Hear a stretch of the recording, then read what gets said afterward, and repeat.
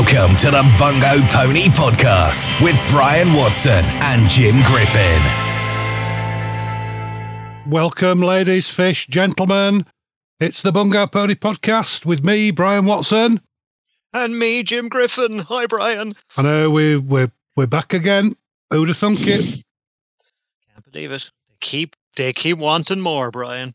I know, on the back of what I would say would be quite a big announcement in the Blue Oyster Cult universe.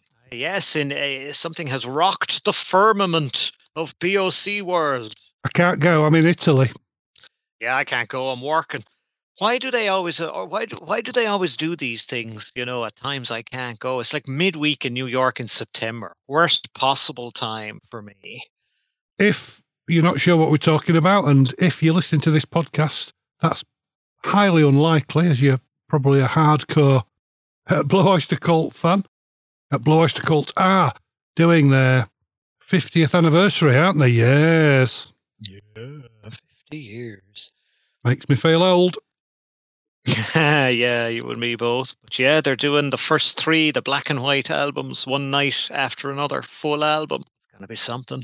Sony Hall, New York City, 21, 22, 23. September, be there. Or don't be there. They've been doing a package where you could buy tickets for all 3 nights, and there's VIP things, and they've just released, I think today when we're recording this, you can buy individual tickets. With the flights and the hotel, it would have cost more than my first car to go. Yeah. An arm and a leg is what it would cost. But I'd still go if I could, Brian. Which would be the 3 if you could only go to one night? I was asking somebody this on Facebook. Which would be first, second, third album? Which would you go to? Everybody's going to the third one, aren't they? Everybody. And the dog are going to the third one. Yeah. I would go to the second and the third. Yeah. I'd go second. I'd go Tyranny Mutation. I'll tell you why. Because, I mean, they've done the first album live. So a lot of people have seen that. They did that and they released it. And I was at a gig in Bilston 2003. And Bolo Gregmar was there, who's kind of super fan. And he wrote the set list for the band that night. And they played everything from Secret Treaties except Cagey Cretins. So I've kind of more or less heard most of Secret Treaties live in one go. And I'm not flying across the Atlantic just to hear them play Cagey Cretins live. But Tyranny Mutation, that'll be the one for me. Hear Dizzbusters again. Oh, man. That would be something else. Quicklime Girl. Wings Wetted Down. How are they going to do that live without Joe Bouchard? Well, Get Joe Bouchard on those shows. The elephant in the room is that Albert is appearing with them. It's announced on the posters and everything, but nothing as yet as to whether Joe, who's going to be our guest on the next pod. Thank you to the wonderful world of Jim Griffin for sorting that out. Should we ask him, do you think? What do you reckon? I think we should ask him. I think he'd welcome. My understanding from what he said online is he just simply wasn't invited. I mean, how you can play Hot Rails to Hell, Wings Wetted Down, you know, Astronomy, and miss the opportunity, Stairway to the Stars, and miss the opportunity of having Joe Bouchard on the gig. It defies logic in my book. Oh, do you think the sticking point, is it Danny Miranda, bass player, do you think? I don't know. It's always, there seems to have been some uneasiness there that goes back to the Agents of Fortune tour, where I think Al Bouchard kind of rejoined them for the first time in a long time. And I think they approached Joe then and it didn't work out. But look, we can ask Joe when we have him on the pod next week. And sure, look, if he wants to talk about it, he can. If he doesn't, he can tell us to feck off. And sure, I don't mind. No disrespect meant to Danny Miranda or Jules on the rhythm section as is now, because had it not been for them, there probably might not have been a Blue Oyster Cult. But yeah, and they're brilliant. And I think how good Jules and Denny are is possibly part of that kind of problem of asking Albert or Joe back, because how do you displace someone like Jules or Denny who've been in the band, frankly, longer than those guys have, and certainly more recently and very capably. So look, it's a complicated one. You probably don't need two bass players, but I would imagine from what I've heard Joe say in the last few years is Joe would rather come back and play a bit of guitar. I think one of the reasons Joe left BOC was he was kind of bored playing the bass. And he's a very good guitar player, so I'm sure they could find a slot for him. I'm sure they could work it out. He can play the trumpet as well. He could play the trumpet. He could play the trumpet. I'm hoping to see him play the trumpet at the Bouchard brother gigs in August. I think we might get a bit of trumpet out of Joe on those tours. Yes, as we were talking about off pod, I'm not sure if I'm going to be able to get there, so you'll have to. I'll send you I'll send you some underwear for the boys to sign. Ah, yeah. Well, look, you left some here the other night, so I'll just get him to sign that. That stopped you. I've trimmed me. ident. I got Gordon. Sorry, you've trimmed your. I've trimmed my ident. Gordon did me some idents, but he left a long tail, so I'd press me button, expecting it to trigger the ident, and there'd be like a second or two of dead air in podcasting. Right up to you got to get right up to that first wave. Yeah. So that's why I was a couple of minutes over in kicking off the chat with you, but I think I might have done it. Oh.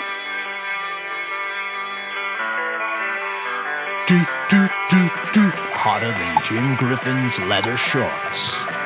This is the Bungo Pony Podcast. For all your Blue Oyster Cult related needs. And then some. Thank you, Buck. Cheers, Buck. Cost an awful lot of money to get those done. Fair play. I can't believe you got Buck to do that. And, that sounds just like him. It does, doesn't it? Well, we should tell the ladies and gentlemen what we're going to talk at them about this episode, shouldn't we, really? I think that might be a good idea. Let them in on the secret. Do we know what we're talking about? We do. I jest. We've got this one super planned out. I have a spreadsheet and everything. Post-it All notes. BLC fans have spreadsheets. Post-it notes. You name it. But ahead of our chat with Joe Bouchard next week, we've had in our to-do pile a very fabulous little playlist that you, Jim, put together a while back, condensing Joe's solo output into a 40-minute spectacular little podcast for your commute or your jog around the park or whatever. Yeah, I was very keen to do this one, Brian. You normally put them together, but yeah, we did this a while ago. We had been talking about Imaginos 2, Albert's second Imaginos album, and at the time I remember saying, look, I just really enjoy Joe's albums. Now I have to, there's a kind of a caveat here, which is we haven't included anything from Joe's brilliant new solo album. If you haven't heard it, get out there and check it out, called American Rocker. Released on Friday, June the 3rd. So out there for all to hear. Fantastic album, but we didn't include any tracks from that on this playlist. We made it before the album came out, but we're kind of saving discussing that whole new album until we actually talk with the man himself next week. So it's all his solo albums, and Joe has a very significant solo output. As well as, and we had mentioned it, Brian, and you were pitching a few tracks from his work with the X Brothers, Blue Coupe, great stuff there. But I just plumped for his solo albums, starting with Jukebox in My Head was his first solo album, all the way through to Strange Legends, which was last year's really, really top-class solo album from Joe. So we picked, I think, 8 tracks, just nice 40-minute album length. Because a lot of variety in these albums from Joe, different songwriters, different instrumentation. And I think it just highlights the versatility of Joe as a musician. And I'm glad we did it. He's a talented lad. A Bry fact. Oh. Well, it's not much of a fact, really, because he was born in November 1948. He's 73, for heaven's sake. I struggle to get out of bed, and I'm 58 or 57, and I'm beset by aches and pains and ailments. And this man is touring, recording albums that are brilliant. Yeah. And I struggle to make it to the kitchen to put the kettle on. Amen. I'm with you on the struggling. Yeah, I mean, Joe is making a solo album a year for the last few years. He's touring with a couple of different outfits. He's playing on Albert Bouchard's Reimaginos work. Yeah, I don't know where he gets his energy, but he has and we're glad he has boundless energy. He's making fantastic records. Well, have you looked at his website? There's a really good bio on there with lots of potential Bry facts. Stuff I never knew about. I mean, to my eternal shame, I never followed, I would say, Joe's career as closely as you have. To be fair, I got sidetracked by life and work and divorces and things like that. Oh, well, that'll do it, yeah.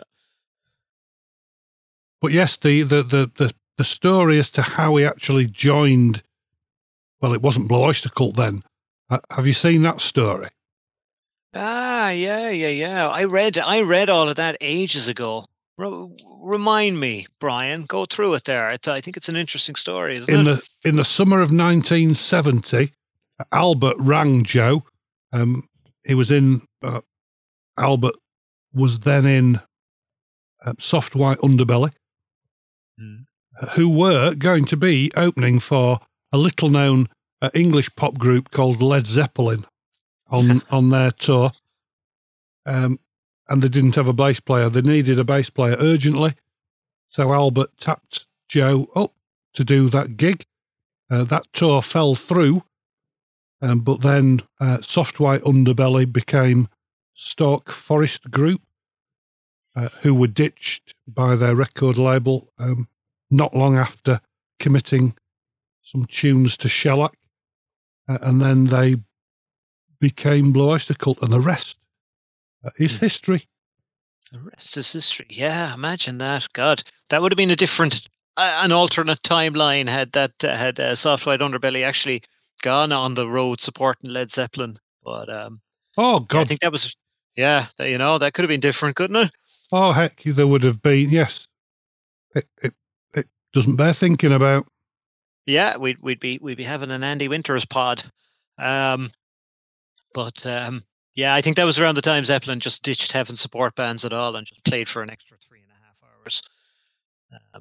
They just put in a drum solo instead of a support band. I mean, I was a nerdy grammar school boy, as you probably know, and I never really got Zeppelin. I got them more than I did Deep Purple and Whitesnake and all that lot who sang about inserting their love torpedoes into ladies' vegetable gardens. And all that misogynistic bollocks. Oh, it was great, wasn't it? Back in the day when you could sing about such things. Yeah, I liked Zeppelin. What always appealed to me about Zepp was the acoustic stuff, because I used to play a lot of acoustic guitar in my younger days, and all Jimmy Page's open tunings and his Bronny Orr and Bron-Rar Stomp and all of Led Zeppelin 3. That's really interesting music to me, that the folk open tuning side. That was really what attracted me to Zeppelin. I agree with you about the rest. Like a bit of Deep Purple from time to time, but yeah, in small doses. I like Physical Graffiti a lot. I had that with the slidey out covers things. And they always had good covers. Physical Graffiti, Led Zepp 3, House is the Holy. For me, because it had really genuinely beautiful songs like The Rain Song and No Quarter, really unusual songs. A couple of big riffs too, but those were the albums for me. Yeah, the big heavy riff ones. Look, Led Zepp 4, Led Zepp 2, they were just so they were just everywhere. You knew them in your bones, kind of. I don't think I've listened to those albums in years. Well, God, no. Well, Blue Oyster Cult, as we've just said, are doing their 50th anniversary, and apart from an aborted show at Live Aid that they refused to release, the one that Phil Collins drummed on. Oh, the Led Zeppelin live. I remember watching that. I'm sure you did in as America. well. I can't remember. I can't remember it, but it's so bad apparently that they refused to allow that into the world. But Blue Oyster Cult, watching it. Yeah. Blue Oyster Cult didn't do too bad. Sort of Mr. Joe Bouchard, member thereof, 16 years, 14 records, 9 golds, 2 platinum. Yeah. Not too shabby a career, is it? Not too shabby a career, and you know, most of them still going and you know, still rocking. So still making albums. You know, I mean, that to me is really really impressive. You know, good quality albums too. Well, yeah, I mean, you more than anyone else knows how hard it is to make an album. I can only begin to imagine. I mean, I struggle to mix and master a 1 hour podcast. It's well, you do it beautifully, Brian. That's all I can say. With plugins and all that malarkey. Yeah, it can get out of hand. It's a challenge, and to be doing it, you know, consistently well at a very high level over decades is most impressive indeed. Most impressive. So yes, Mr. Bouchard / Joe, as you've said, 2009 he did, 2012, 14, 16, 17, 20, and the latest one, which is a barnstormingly good record, I think. I think it's American Rocker. American Rocker, yeah. The production value on the new album. He has Mickey Curry on drums, which I think is a really great choice for him. Great match for the kind of music Joe's playing as a solo artist. John Jorgensen doing a guest solo. Some really nice stuff going on in that album. But yeah, first solo was 2009, Jukebox in My Head. Then a personal favorite, Tales from the Island, one of my favorite non-BOC related albums. And then you've got a trio then, Para Music, Play It History, Strange Legends. New Solid Black was a kind of short EP that he released. I have a signed copy here. But it had, actually, now that I look at it, it has 8 tracks, so you could hardly call that an EP, really, could you? Well, I suppose now in the era of 50, 60-minute long albums, I suppose you could. The era of the 60-minute long album. Oh, albums are too long nowadays, Brian. I'm looking at you, Transatlantic. And you know what? I was the biggest, and I still am. I love my prog. I love Transatlantic. I love Neil Morrison, Mike Portnoy, and those guys. But the last Transatlantic album, which I was really looking forward to, The Absolute Universe, I bought it on vinyl, 3 slabs of. I did as well. I bought the Super Duper limited edition. It came with one of Ronnie Stiltz's toenails.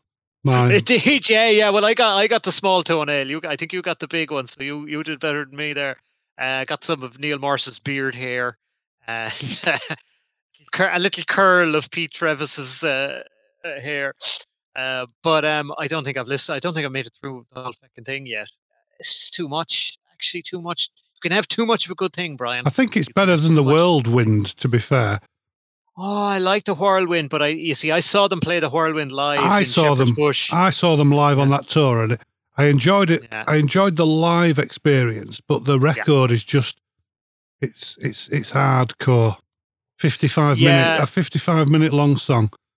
It's hard work. Yeah, I'm willing to go with it. There are times when I lob it on and I really enjoy it, but it wasn't until I saw them do it live that it really clicked with me. But the first 2 Transatlantic albums, if people don't know them, check them out.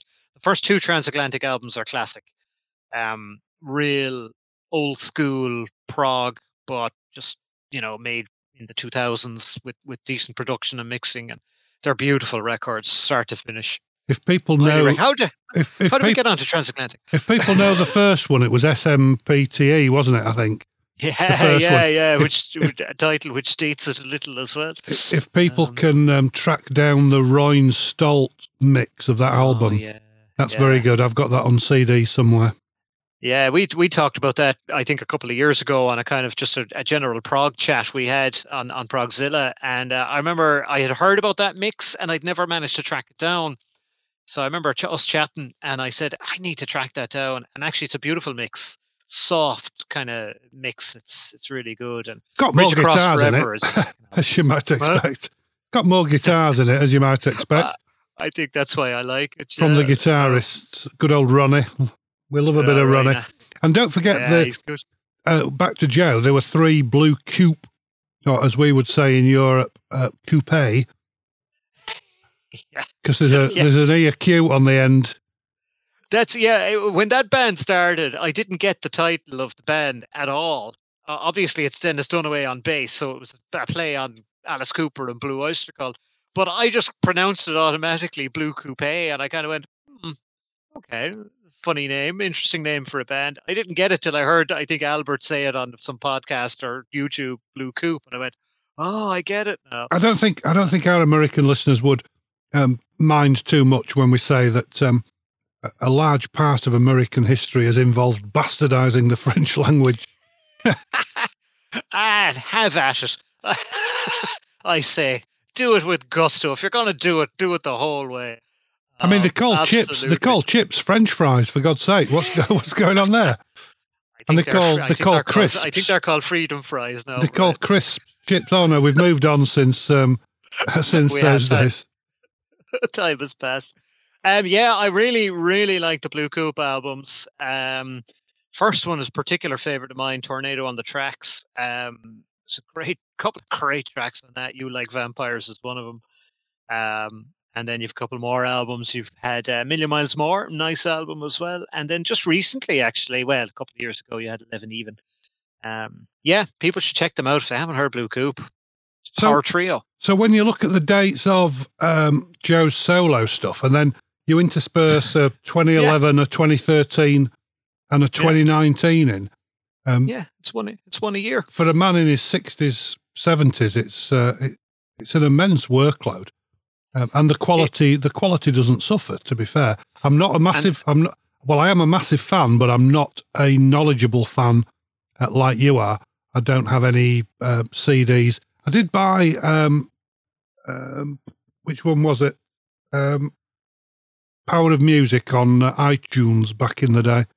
Yeah. And we have played your choice. We have played your selection back on the American Prog Show many years ago. Yeah. I really like the Power of Music. That and Jukebox in My Head were released on vinyl, and I'm really hoping for a vinyl version of American Rocker. I think Deco, who are releasing Joe and Albert stuff now, they do vinyl. I'd love a copy of American Rocker on vinyl. I think that would be a really classic record to have on vinyl. Yeah. So there's a Best of Joe B, it's called, playlist on Spotify. That's right. Yeah. 38 minutes. 38 minutes, so you can listen in the car, on the way to work, on the bus, on the way to collect your unemployment benefit. And listen to it one more time on the way back. In the park, I don't know, feeding the ducks, or I don't know, hiding in bushes. You're painting with words again, Brian. It's beautiful. Hiding in bushes. Hiding in bushes. The Joe Bouchard tracks. In a park. After having been chased by a swan.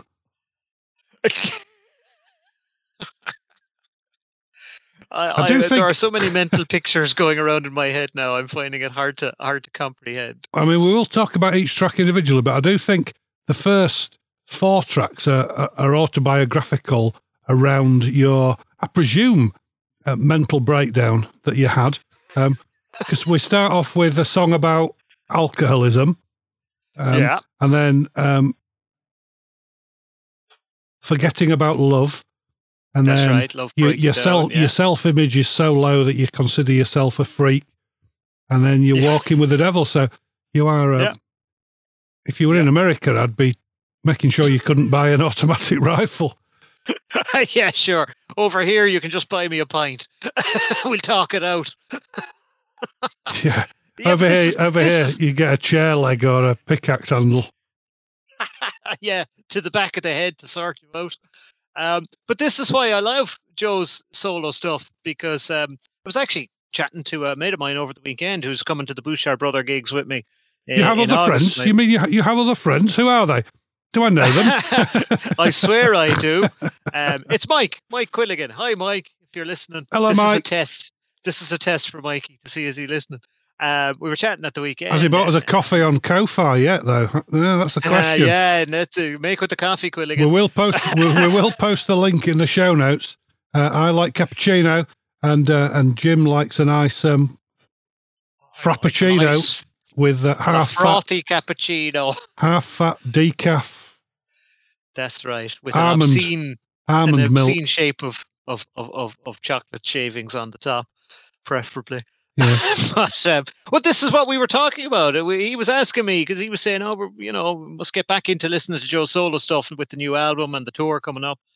And I was saying, actually, when you dig into Joe's solo albums, the breadth of lyrical content, because we always think of BOC for their lyrics a lot of the time, and you go, yeah, but they had, the five guys in the band all writing lyrics. Then they had Sandy Perlman and they had Meltzer but you go to Joe Bouchard's solo material and like you said it there, you're covering a range of material, topics, styles.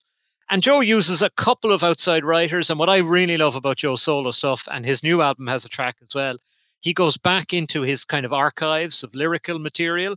So he has stuff written by Helen Wheels from the past or from Meltzer in the past, and he reworks them into new songs. And that's very special because that's a direct link back to BOC for me. It's kind of, these would be on BOC albums if Joe was still in the band.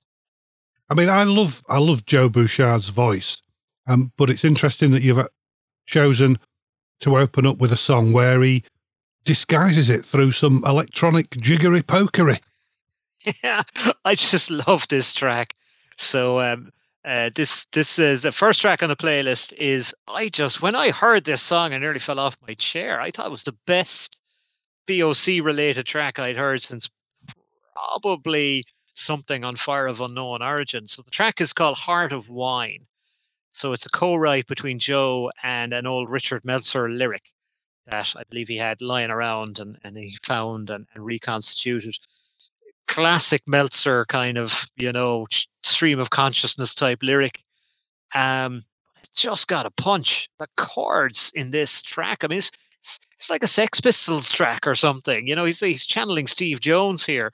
I think it's just fantastic. Great little guitar solo as well. And it's a 3-minute, rock song.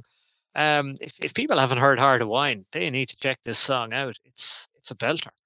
Joe plays guitar and bass on these records, does he? I believe he plays guitar and bass on most of them. Plus, and he plays acoustic, he plays 12-string, he plays slide guitar, he plays a lot of keyboards on them as well. He doesn't use a large number of outside players. He's used, I think, Albert and Mickey Curry on the recent album on drums, all right. But I think he's handling a lot of the rest himself. He has Joan Levy Hepburn helping him out on some vocals, I think, and other guitar. But yeah, he's a multi-instrumentalist. But Joe has written, music books. When he left BOC, he became a kind of music professor. So, he knows his onions, this fella. Oh, he got a master's degree, didn't he? Yes. Yeah. He's no slouch. He started off playing trumpet, and he played trumpet on Reimaginos on Black Telescope, didn't he? Yeah, he did, and I had known he was a trumpet player because Albert Bouchard's band, the Brain Surgeons, had done way back when they had recorded the Imaginos Overture that then appeared on Reimaginos on the vinyl edition, and Joe played trumpet on that, and I remembered this from way back, so I knew. But that's where he started as a trumpet player, and a very fine one too. Very good. Great opening song. Might not, if you've not heard much of Joe's stuff before, you'll find lots to like. You really will. Every album has a nice bit of variety, but there's a couple of belters on all the albums, and I've kind of cherry picked some of the belters and then some of the really fine kind of, I don't know if you call them ballads. That's not quite right, but it's a great mix of stuff. Yeah, look, we'll share out the playlist to the good people out there in Podland, and I really recommend they have a listen. I enjoy putting it together, I have to say, revisiting those albums. I've listened to it quite a few times, and it's a belter, ladies and gentlemen. The next one you've picked is only from a couple of years ago, so it was in the height of the pandemic. Yeah, this is a great track. This is this threw me for a loop when I heard it. So it was on Joe's second to last album, Strange Legends, and the track is "Forget About Love," which is written by his now sadly departed mate John Elward Cook, who wrote a lot of songs. I think he was a songwriter that Joe knew. I think he was a neighbor, and Joe then kind of started recording these songs on his solo albums, and they're very high quality. I would imagine Joe puts a lot of effort into the arrangement and kind of production of these tracks. But this first appeared on that EP, New Solid Black. So I'd heard it before, and I went, I know this song, and then I thought, is it a cover? And then I went, no, he just recorded it previously. But this is a re-recorded version, and it's a great track. Again, it's a belter. You know what I like about Joe's music, and it's what I liked about his music in BOC. And he has this in common with his brother Albert, is they don't overcomplicate the basic structure of the song. You know, they write very high quality songs. So they're not overcomplicating it. They're picking out chord structures that work. They're putting a nice melody over that doesn't exactly follow the structure of the chords. And that, to me, that's the basis of everything you need for a good tune. He did it for BOC for a long time, and now he does it on his solo albums. And Forget About Love is a really good. Usually the John Edward Cook tracks on his solo albums are kind of more mellow, more acoustic, but this is one that he's put a very heavy treatment on, and it's really catchy. If you listen to this one, you'll be humming this one afterwards. I promise you that. As you will all of them, I think. It's a very melodic 38 minutes that you've chosen for us. Now, the next one up is from the only album that I have, even though it's only an iTunes copy that I got for back in the day when I was doing the American Prog Show, entirely through iTunes, but now I've got mixers and DACs and all sorts of stuff. But Traveling Freak Show is the next one, isn't it? Yeah. So this is from Joe's first solo album, Jukebox in My Head, came out 2009. I had a hard time choosing here because that album kicks off with two really kicking tunes. There's Shadows on the Streets of New York, which starts off with a really heavy, kind of fuzzed up bass line, which I love. Talks back, it goes back to Joe's kind of piece in the 5 guitars with BOC. But I ended up plumping for Traveling Freak Show because it's just such a damn good riff. It's really 70s riff. And this is the kind of stuff Joe, I think would have been pitching to BOC, back in the 80s or whatever. It's just such a heavy riff. We were talking about Zeppelin earlier. This could be on a Zepp record for me. I love the way the song develops, and really, this one gets your head nodding, no mistake about it. And I remember listening to this album when it came out. I got it on vinyl, actually. Joe signed it for me and sent it across to me. And I just thought, my God, this is the best thing ever. And there's some amazing tracks. We have one more track from this album on the playlist as well. Tells you how good it is. But that's a really heavy track, Traveling Freak Show. I think it's about, being on tour and being a bit wild. Really, really good stuff. Checking my iTunes, I've bought Jukebox in My Head and The Power of Music. So, yeah, there you go. Good tracks. Good albums, both. In fact, the next track on the playlist is from The Power of Music. Walk with the Devil. Yeah, love this song. I think, do we need to do a jingle? Yeah, it's jingle time. We probably need to do a jingle, don't we? You're listening to the Blue Oyster Cult Fan Pod, the Bungo Pony Podcast. Cast. Nice bit of echo there. Yeah, it's pretty cool. Walk with the Devil. Tell me about that one, Jim. So this is from The Power of Music, and I have here on my desk now that you'll just have to picture this listening to the pod. I have a set of 3D glasses that came with the Power of Music album, and I still have them. And okay, I think it was with the CD. The album had a kind of a 3D kind of cover. You put them on, Joe is there in 3 dimensions. It's as if he's sitting beside you on the couch.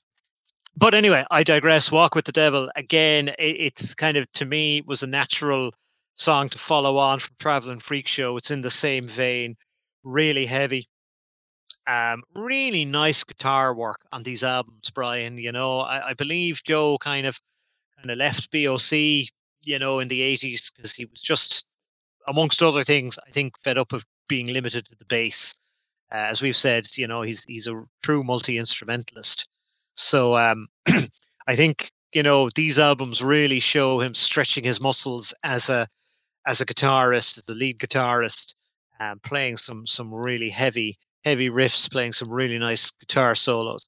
But this is, I defy anyone to tell me this doesn't stand up there with any recent rock music being made. I think it's an absolutely fantastic track. It's the longest track. It's about 7 minutes long, but it doesn't feel that long, and it's not, kind of multi-part or anything. It just rocks along. It's really cool. It must be really difficult to be in a band and be a frustrated guitarist when the band's guitarist is Donald Rosa, though. You know what I mean? I think, you've got, and in fairness to BOC, they did the 5 guitars bit for all the 70s, so everybody got their licks in. You look at that, look at BOC for a minute. You have Albert Bouchard, who's a very, very good guitar player and writes a hell of a tune. You have Lanier, who's a hell of a lead player. In his day, God rest him, Alan Lanier, fantastic lead guitar player, could have been the lead guitarist in any other band. When he was sober, he was fantastic. When I remember the gigs I went to. Yeah, God bless him. Yeah, it was a hit and miss there for a while. But look, that was Alan Lanier. That's why we loved him. You never knew what you were going to get. And by all accounts, Bloom is a fine guitar player as well. But I don't think there's much evidence of that at the moment. He just need to be. And now you have Richie Castellano in the band.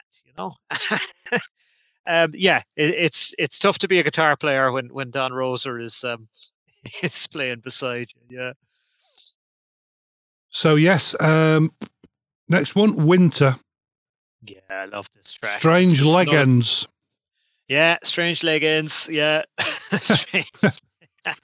Strange Leggings. I have to say, this track in particular, Joe Bouchard track, closes out the Strange Legends album. I think Joe's solo albums get better and better. And they started off pretty good with Jukebox in My Head, but by the time we came to Strange Legends, I really thought he'd reached a peak. Closing out that album with this track, it's a phenomenal piece of music. It does what we've mentioned many times in the pod, Brian.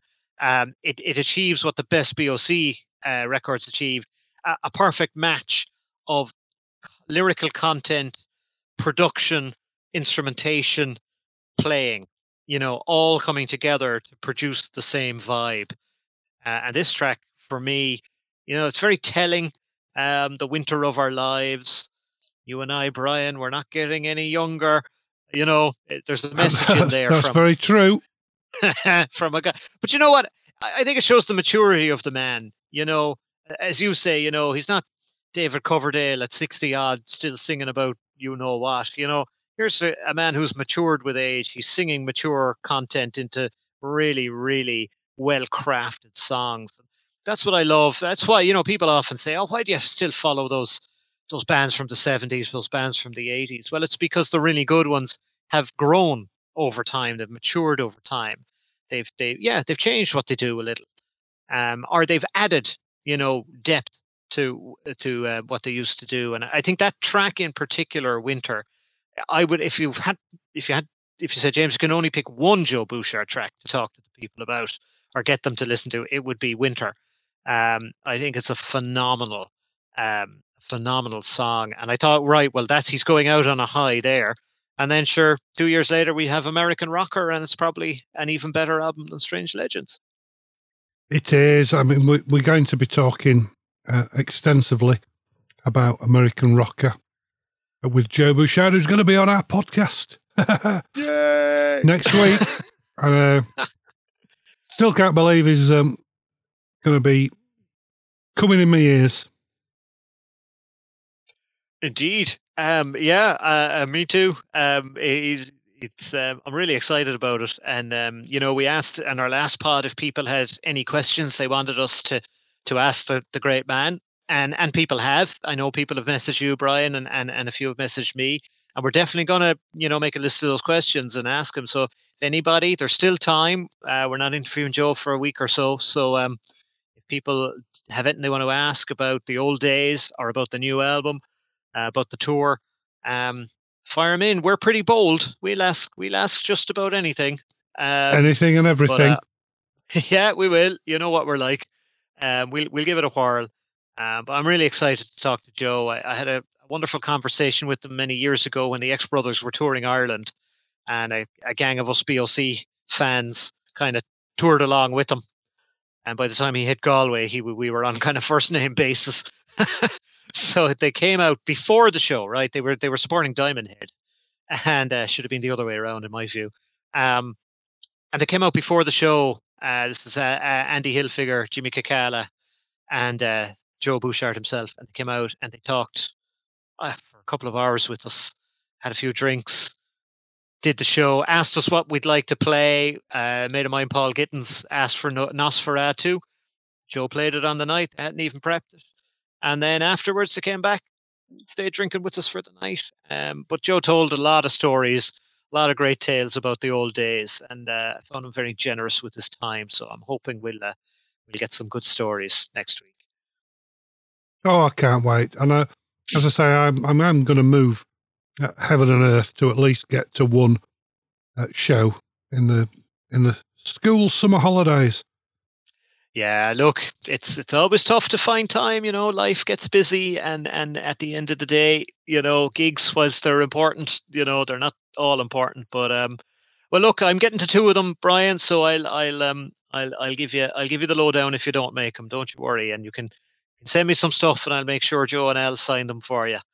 You can always you can do a little bit of interviewing on your phone, can't you? Look, sure, anything's possible. I'm sure a few pints might be found somewhere, you know. You could get him to do an ident for the pod. Oh, no, we might ask him to do that. We might ask him to do that next week. He might do that. That's a really good idea. You see, you have the good ideas, Brian. It's not your first rodeo, man. I'm full of them. Well, if I say to you, I was seeing a band called Blurred Vision in York a few years ago, and their first album was produced by a man called Terry Brown, who Rush fans might know. And I was outside having a cig, and Terry Brown was there. So I just collared him. And so I've got, this is Terry Brown, and you're listening to the American Prog Show on Progzilla Radio with Brian Watson. Oh, I get the hairs on the back of my neck stand up every time I hear that. Oh, you're going to have to root that out and play it for me. That's pretty special. Well, you've just given away the fact that you never listened to the American Prog Show on Progzilla. So if you did that, if you went to progzilla.com and checked out the American Prog page, there's loads of podcasts and stuff. All right. Yeah, anyway. Those little ponies need feeding. Feed the pony. Feed the pony. Feed the pony. Feed the pony. Well, speaking of recording people outside. Don't know what happened there, Jim. Did you get that? I got that. Yeah, I thought you were going for. I thought you were going for the Queen vocal layering choir. I might Bismillah, no. I might keep that in. It was fabulous. We will not let cool. you go. Let him go. Yeah. No, I'm not gonna. Piss off. Right, Thomas Baker couldn't get a better. I genuinely don't know what happened there, but I was going to tell you a quick story, seeing as you were telling us about recording Terry Brown. Blue Oyster Cult played one show only ever in their history so far in Dublin, in Ireland, and this was in Dublin. It was the Agents of Fortune show that Al Bouchard was a guest on. but they had announced it. It was kind of a warm-up show for a really big version of the show in London the next night. And so two of my mates, the aforementioned Mike and Seamus, who is well known in the BOC fraternity and well liked, had booked to go to London for the London show without knowing there would be a Dublin show. And I had held off just by luck. And they were in London the night that BOC were playing in Dublin. So they missed the only Irish gig ever. Oh, So my word. I slag them about that all the time. But it gets better. After the gig, which was fantastic. I mean, Albert Bouchard playing with Blue Oyster Cult, doing the whole Agents of Fortune album in Dublin. Unbelievable. The whole video of that is up on YouTube, actually, if you go searching for it. After the show, Buck comes out signing stuff. Got a photo with Al Bouchard that night. Buck was signing stuff, and he was there with his wife, his lovely wife, Sandy, who I'd met once before, so I recognized her. So we were just outside on the footpath, and I said, Sandy, if I ring my mate over in London, will you go on the phone and tell him that he's after missing the greatest Blue Oyster Cult concert that she's ever witnessed? And she did. So we rang me buddy, Mike, and he picked up, and I put Sandy Roser on the call. And she said, oh, Mike, you've missed the greatest show. The guy said, I've never seen Buck play better. Yes. You can't get friends like that, ladies and gentlemen. And With fish. friends like those, who needs enemies? Huh? I know. That's quite shocking. That was pretty good. But you know what? Fair play to her. She did it. Good for a laugh, Sandy. Yeah, she takes some good photographs of her husband as well. Oh yeah, she does actually. Yeah, if you want some good shots of Buck, she really does. Well, I guess she gets the access, you know. Oh, she's going to have a good spot, isn't she? Yeah, and yeah. If Sandy can't get a good spot, nobody can. She'll have a decent camera. True, that's true too. Shall we go back to our playlist, Brian? Is it Diamonds in Blue next? Diamonds in Blue. So Joe had a solo album there called Playing History, which it's an interesting album. It kind of, you know, it stands apart in his solo albums. It's a bit different. Kind of got different kind of songs on it, some kind of slightly proggier stuff. It's not my really like, but I struggled to find a track from it for this playlist.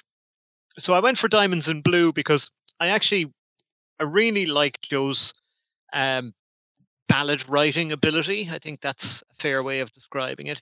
He writes a good slow tune. Light Years of Love being, you know, one of the more obvious examples for BOC, a track I do like. Wings Wetted Down, you know, from Tyranny. He writes at Nosferatu. He writes at quite a slow tempo very well. And there's a lot of upbeat stuff on this playlist. So I wanted to pick out some stuff in a slightly lower tempo. And Diamonds in Blue has, and you mentioned it earlier, Brian, it's got a beautiful melody. You know, Joe and Al, I mean, it's choral in its melody lines. And I just really like it. There's nothing complicated going on. It's just a really pleasant, enjoyable tune. That really, you know, there's something about it that reminds me of Joe's particular contribution on the classic BOC records. And there's an early feel to this. You listen to Diamonds in Blue, you know, there's a tinge of Wings Wetted Down there. There's, you know, a tinge of Astronomy, just in the way you can say, yeah, this is a track by the same guy. You know, the way it's handled, very nicely produced. So nice track that, just a little bit different, but it leads into the next track on the list quite well, I think. I am a big Wings Wetted Down fan.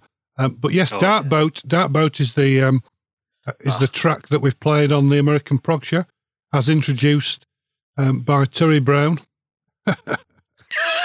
You're never going to let that one go. Oh, I'm going to get that tattooed on my chest, I think. Yeah. Dark Boat, what a great track. This is a track again by John Elwood Cook. And this is a long 8-minute track, but it can take it. This is again, there's something of the devotional in the way Joe delivers this track. It's a really beautiful song, and he plays a 12-string acoustic, which is not an easy thing to play or play well, at least. And he does it all the way through this track.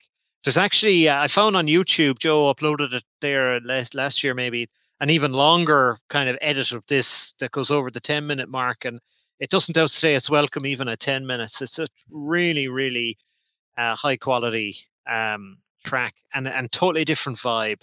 But again, it's that same darkness, that same, as you say with Joe's voice, it's a great gravelly element to Joe's voice that's very, characterful, and it's used to great effect on this and the last track in particular.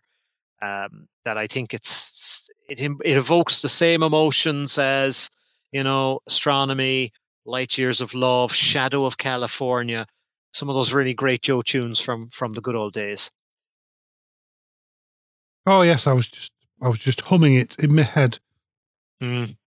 I had a really interesting anecdote to tell you, and it's just completely slipped my mind. It'll come back to you. I don't know.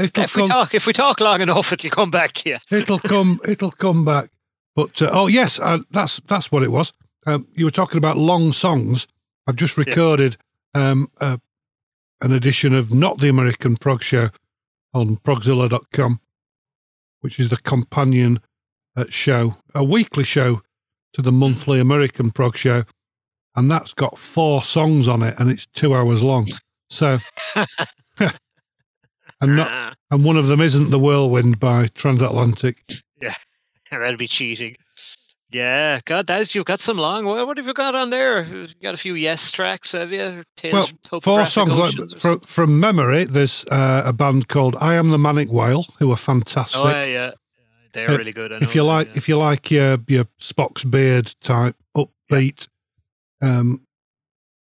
prog with really clever lyrics, there's Mogwai, the Scottish noise merchants, and I Am My Father, My King, which I had on a 12-inch single back in the day on vinyl. Again, left in the attic in Wakefield. Lock it left in that attic. A band called Soup, which is like a psyche, Pink Floydy melange. I don't know them now. Touching half an hour. And finishing up, who do I finish up with? Magma. You have to do the air quotes. Yeah. Magma. And mechanic destructive commando. Yeah, I like a bit of Magma, I have to say. Do enjoy them. If you're in the right mood. You have to be in the right. You have to be in the right mood. A 1976 live version from Rheims. That's in France for our American listeners. Wow, very nice, very cool, Brian. Nice choices there. I don't know that Soup band, but the rest are top notch. I think good. From memory they're European. Can't remember where from though. Magma, yeah. I used to get them mixed up with Can. So I kind of off the top of my head, Magma. Well, all Magma's songs are in their imaginary made-up language of Kobayan, which you're way too into your Magma. I'm not that much into them, to be fair, but it'll get the Daily Mail readers hot under the collar. I can tell you that. Yeah. Look, interesting band, Magma. But anyway, back to Joe Bouchard's playlist. We've only one track left to discuss. We're finishing up. We've been talking bobbins for nearly an hour on a. Oh my goodness! On a playlist that's less than 40 minutes. What's going on? I know. They could have listened to the thing twice while we were talking around. Look, it's nice. They're going to have to get back on the bus. They're going to have to turn around and go back to where they came from. Well, isn't it a testament to Joe and BOC in general? I think this is why we do this podcast, Brian, is because they're so all encompassing in their styles, their variety of music, their variety of writers and lyricists. That any conversation about BOC or the guys, always morphs into other things, because it's such a rich a kind of history of music with these guys. And in a way, I often say it when the Bouchard brothers split away in the 80s. Yeah, maybe we missed out on one more classic BOC album, but we got a lot more for our money, in my view. BOC kept touring in their own way. Albert went on, Brain Surgeons, the solo stuff. Joe did all the stuff we've been talking about today. Any conversation about BOC, I've always found, it spins out into an array of topics, which it's why I love these guys. If you were sitting here talking about more standard bands, I don't think that would happen. You talk about the 8 tracks, that'd be it. But that's never the case with not with us anyway. Bro. Or how tight the trousers were. Very tight would usually be the answer for a lot of those bands. You should have seen the cover they wanted to do. It wasn't a glove, I can tell you that. I'm flashing back to our previous pod. Yes. And so we finished. The last track. Yeah, go on. Yeah. So we finish. I love this track. I really, really enjoyed listening to the entire playlist, but I did enjoy this one. Take it away, June. Yeah, this is possibly after Winter, my favorite Joe B track up to the new album, Perpetrator. Often overlooked from, again, Tales from the Island, which is just a personal favorite of mine. Very, very hard-hitting album, just gets you right between the eyes. Perpetrator's great, and this song in particular has a special place in my heart, Brian, because as you know, and few people might know, Joe did a kind of a voiceover for a track of mine on my last album. And it was actually this track, Perpetrator, that made me think of asking him. He kind of has this gravelly, talky, voice on Perpetrator. And I remember I wanted to do an album. It was a bit of an homage to Imaginos with a few talking bits over it. And I said, that's the voice. I wonder would Joe Bouchard do the voiceover for me. And I messaged him, and it was during COVID. So I caught him at a good time, and he did it. Boom, sent it back to me. Just perfect. But this is the track that made me think. I was listening to it one day and I went, that's the voice. That's the voice for the speech in my track, Thought Experiment. And I love this song so much. It's got all the atmosphere you expect in a Joe Bouchard track. And it's a good way to finish the playlist, I think, because it makes you kind of, it's a bit eerie. It's got that menace that you associate with the BOC guys, and it's just a nice kind of a little twist in the tail of the playlist. And I really hope people enjoy listening to these tracks. I think there's quality there that, Joe gets a lot of love, but is he getting the recognition he deserves for these solo works? I don't think he is. So I'd love if people got the word out about these albums. I think they're really superb. Marvellous. FYI, the Joe Bouchard playlist I put together does have Thought Experiment, my Jim Griffin, featuring Joe Bouchard from the album The Signal. So those were good days. I'll link that in the show notes as well, so you can listen to what I came up with. We're not going to talk about it because we've been talking for an hour. I know it is a good playlist, Brian. You sent it through, and thank you for including my track. It was very kind of you. But I had to put I liked your playlist a lot. I had to put Fallen Angel in. You put in some of the BOC stuff. You put Just in some one. of the X Brothers stuff. Just one. Yeah, just that one. Yeah, there's that one. But some X Brothers stuff. No one could fault you for including that stuff. But I did put the bonus. I did put the bonus track from New Solid Black called "Oh Jim," which was like a precursor to you working with him. Oh Jim, that's right. Yeah, he wrote that with Helen Wheels. That was one of those ones that was always floating around in the ether. People would talk about it. So it was good to hear that one. And a track called "The Pub That Never Closes" as well from New Solid Black. So what's not to like?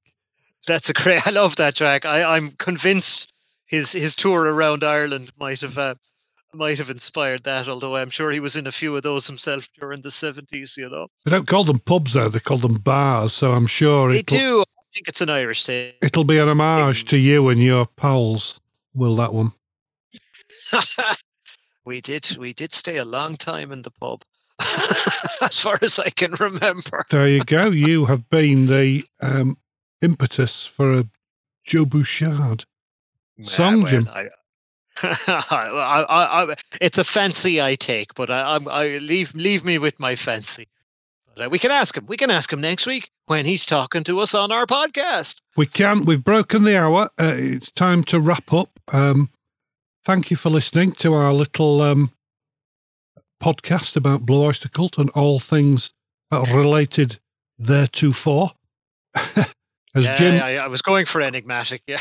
As Jim says, the next time you hear us, we'll be talking to Joe Bouchard, who we've been talking about in this one. So until then, stay lucky, and thank you for listening, and thank you for buying us lattes and cappuccinos and whatnot on our Ko-Fi link, which we'll post in the show notes. Ta-ta! Slán. You're listening to the Blue Oyster Cult Fan Pod, the Bungo Pony Podcast.